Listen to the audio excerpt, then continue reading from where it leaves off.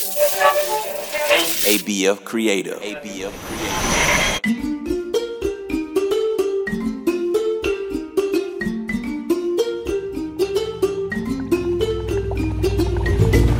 Hello, my little ones. My name is Miss Jojo, and you're listening to African Folk Tales. Hop inside my magical jeep with me as we explore African lands where animals talk and people fly. Are you ready? Get in! Make sure your seatbelt is on. The only thing we want to let loose is your imagination. Let's set the destination for our next story. Here we go! Hang on!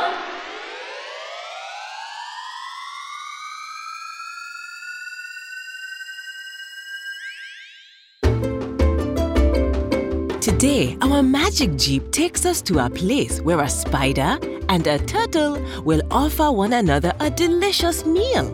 Or will they? Make sure to listen closely for the bell. The bell will ring when I say the magic word of the story. Listen all the way to the end to discover if you guessed the magic word right.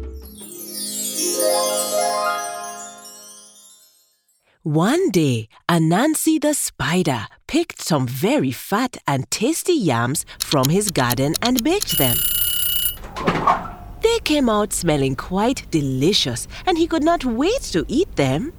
Just then, there was a knock at his door. It was Turtle, who had been traveling slowly all day. He was very tired. "Hello, Anansi," said Turtle. "I have been walking for so long, and I smelled the most delicious yams I've ever smelled. Would you be so kind as to share your meal with me?" Anansi was feeling greedy. He wanted all of the delicious yams for himself, so he came up with a plan. "Please do come in, Turtle," said Anansi. "I would be honored to have you as my guest. Sit down and help yourself." Turtle came inside and sat down. But just as he reached for a yam, Anansi yelled, "Turtle, don't you know better than to come to the table with dirty hands?" Turtle looked at his hands and saw they were filthy, as he had been crawling all day long.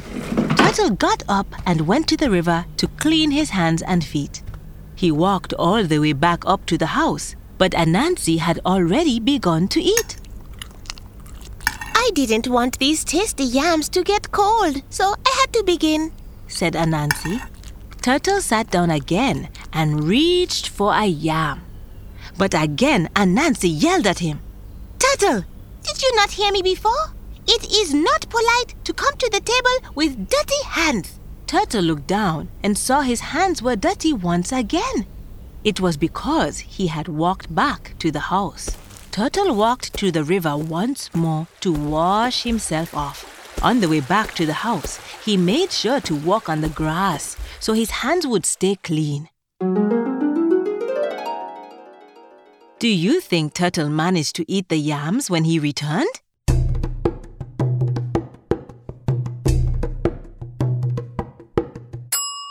If you said no, you were right.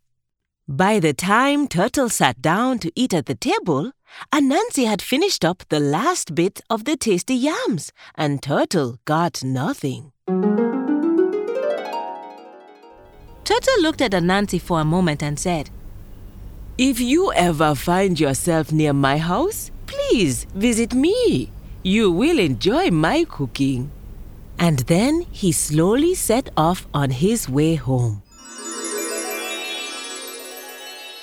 The days went by and Anansi ran out of food. He thought about the meal Turtle had offered. He set off one day to find Turtle's house. At the riverbank, he found Turtle sunbathing himself around dinner time. Turtle looked up and saw Anansi. "Hello, Anansi. Have you come to share an evening meal with me?" "Oh, yes, said Anansi. He was growing hungrier by the minute. Turtle went underwater to his house, and set up the dinner table for two.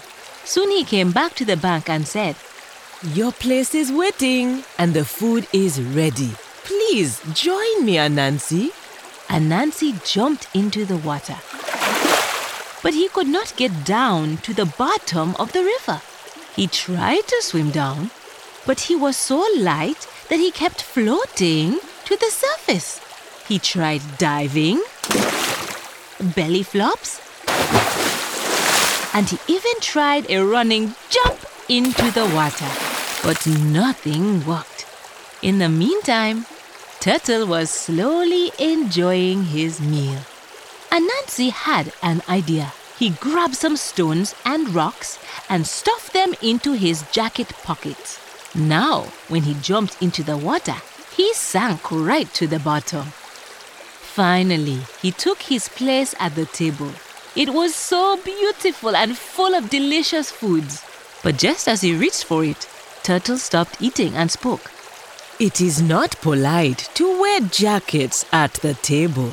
Anansi started to remove his jacket, and as soon as it was off his shoulders, he went zooming back up to the surface. All he could do was watch Turtle enjoying his delicious meal.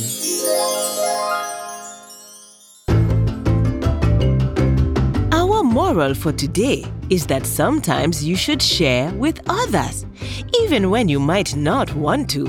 If you don't share, then others won't share with you. Did you hear the bell? Did you discover the magic word of the story? If you said riverbank, you were right. Riverbank is spelled R-I-V-E-R-B-A-N-K. A riverbank is a stretch of land that sits next to a river. These will look very different depending on where you live. Thanks for taking this trip with me today. I can't wait for you to travel to the next story with me. African Folktales is produced by ABF Creative. To learn more about the show, go to abfc.co/folktales. If you loved this show, then tell someone you know. Our magical Jeep journeys are more fun when you can bring your friends along. Thanks for listening. Bye!